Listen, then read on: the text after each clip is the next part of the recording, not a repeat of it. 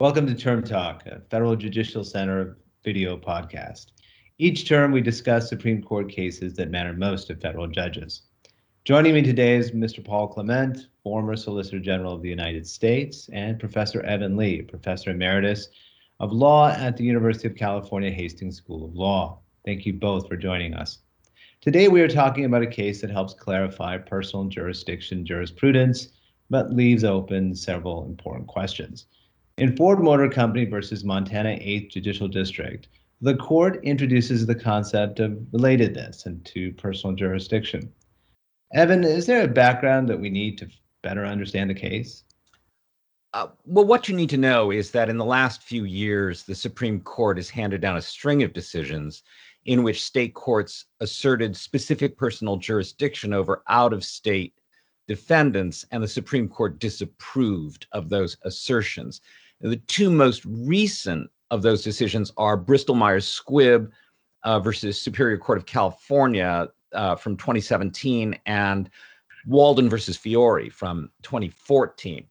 Those two are the two that end up playing the most prominent role in the opinion that emerges from this case.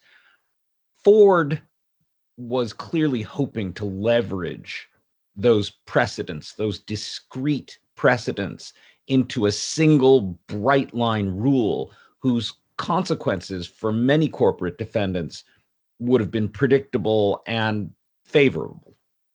So what is this case about? It's actually two separate cases: Ford Motor Company versus Montana 8th Judicial District and Ford Motor Company versus Bandemer, which is out of Minnesota. In the Montana case, Markiah Gullett purchased a used 1996 Ford Explorer. There was a tire malfunction, caused the vehicle to spin out of control, ended up in a ditch, upside down, killing Gullett. In Bandemer, the Minnesota case, Adam Bandemer was a passenger in a 1994 Crown Victoria.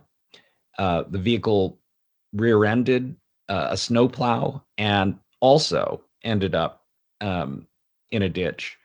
And Bandemer's airbag failed to deploy, leaving him with significant brain damage. The plaintiffs filed products liability actions against Ford Motor Company in the states where they were residents, Montana and Minnesota, and where the accidents occurred, Montana and Minnesota. In both cases, the state courts exercised jurisdiction over Ford, and Ford appealed, claiming an absence of either general or specific personal jurisdiction. Now, just for a little more background, general jurisdiction exists when a defendant's contacts with the forum state are so pervasive that it can be said that that defendant is, quote unquote, essentially at home in that state. Specific is where the defendant's contacts with the forum state fall short of that standard, and yet the defendant has nonetheless purposefully availed itself of the privilege of conducting activity in that forum state. And additionally, there's a sufficient relationship between those contacts and the plaintiff's injury. Now, here, in both of these cases, there clearly was not general jurisdiction because Ford wasn't incorporated in either Montana or Minnesota. Neither of those states was its principal place of business. You couldn't say that it was, quote unquote, essentially at home in either of those states. Moving to specific jurisdiction, Ford conceded that it had purposefully availed itself of the privilege of doing business in Montana and Minnesota, but denied that there was a sufficient relationship between its contacts and the plaintiff's injuries. Ford's argument, a novel one, was that the only relationship that would suffice for jurisdiction had to be a causal relationship. And Ford portrayed that causation test as a logical implication of Bristol-Myers Squibb and Walden versus Fiore. As applied to automobiles, this causation test meant that there could be no specific jurisdiction over Ford unless the cars were either originally sold in Montana and Minnesota, which was not true, or that they were designed or manufactured in Montana and Minnesota, which was also not true. Paul, what did the court say? So the court in this case unanimously rejected Ford's position and Ford's effort to get the court to adopt the strict causal test that Evan alluded to.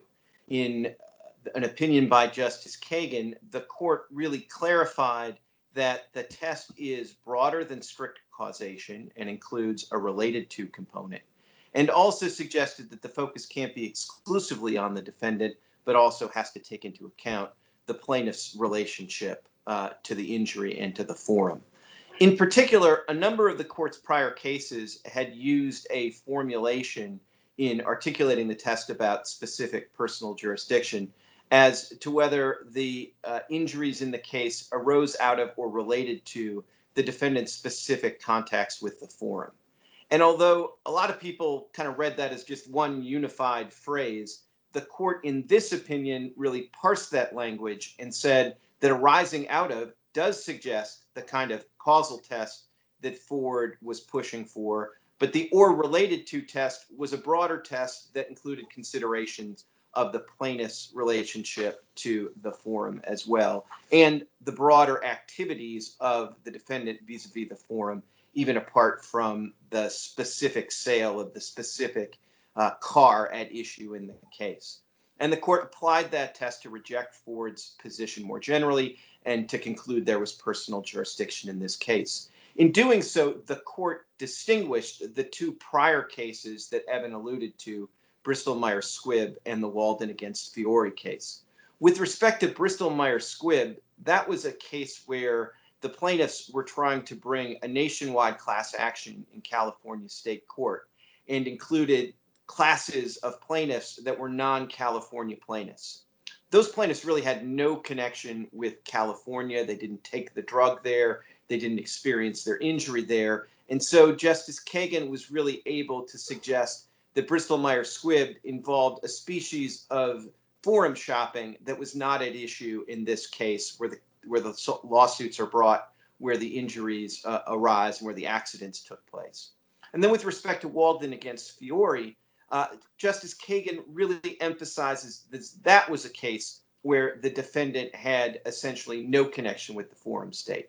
All of the action in that case took place at an airport in Georgia. When the plaintiffs got back home to Nevada, they brought the suit in Nevada, but the defendant had really done nothing to avail itself of the Nevada forum. And so, having distinguished those cases, the court then concluded that in the context of this case, where Ford had done so much to not just avail itself of Minnesota and Montana generally, but to provide servicing in those states, to provide used car services in those states, that this was a relatively straightforward case where Ford could be sued in Montana and Minnesota for accidents that arose in those states. Evan, what do the concurrences tell us? Justice Alito objected to the introduction of an undefined concept of quote unquote relatedness. He thought that that could be a very mischievous phrase. And he said, why don't we just rest on, International Shoe from 1945, where the court talked about existing concepts of fair play and substantial justice. He said, that's enough to resolve this particular case. Justice Gorsuch, joined by Justice Thomas, issued what might be called a bit more Delphic opinion. He signaled a need to create a new jurisprudence to match changes in modern American history, the modern American economy, even if just to incorporate new meaning into old principles. But he stopped short of offering any specific solutions. Paul, what are the takeaways in this case? Well, I think one important takeaway is that the focus going forward has to be not just on the defendant, but on the plaintiff. And you can really contrast a case where, like Bristol-Myers Squibb, where the plaintiff really doesn't have any particular relationship to the forum And so it does sort of feel like forum shopping's going on. And you can contrast with the cases here where when an accident occurs in Montana, an accident occurs on the road in Minnesota, almost the most logical place for the plaintiff to bring the lawsuit is in their home state. So I think that needs to be part of the analysis. At the same time, though, I think it would be a mistake to look at this case in isolation and think that the court is now all of a sudden become much more permissive when it comes to specific personal jurisdiction. I think the better course is to read this case in conjunction with Bristol Myers Squibb and Walden and other recent cases that have ruled in favor of the defendants on issues of specific personal jurisdiction, and maybe understand this is a case where Ford was trying to get the pendulum to swing even further in the direction of being pro-defendant. And the court said, essentially, no, we're not going to go that far. But I don't think they were swinging the pendulum back in the other direction either. And I think you can understand Justice Alito's concurrence to be directed at litigants and the courts to really cause them to not think this decision is itself a watershed decision that should be read in isolation. Justice Gorsuch's concurrence, by contrast, I think is more directed at the academy than at litigants and judges, inviting the academy to come up with whole new ways of thinking about these issues. Evan, what are the takeaways from this case? The court refuses to adopt a bright line rule. What it does seem to say is that a state court has jurisdiction if the defendant has purposefully availed itself of the privilege of doing activity in the forum state, and those contacts are related to the plaintiff's injury, and the plaintiff isn't forum shopping.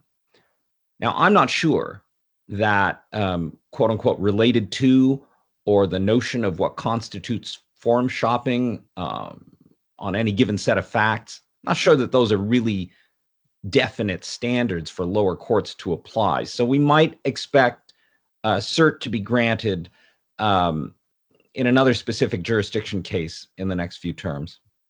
Paul, do you have something to add? I would just emphasize the context of this case. I mean, I think motor vehicles are uniquely transitory, moving from one jurisdiction to another. That's what they're designed to do. So I think this is a case where this was a very tough context for Ford to be making this argument. And I think the court might react quite differently if you had a case that arose out of a piece of stationary equipment that was sold in a state and designed to stay in that state. Or I think they would react differently if you had not somebody like Ford that's going through all these efforts to have a whole network of dealerships in every state in the country, but you had an Etsy crafter or an eBay seller making a sale in a single jurisdiction. Well, both of you, thank you for joining us today.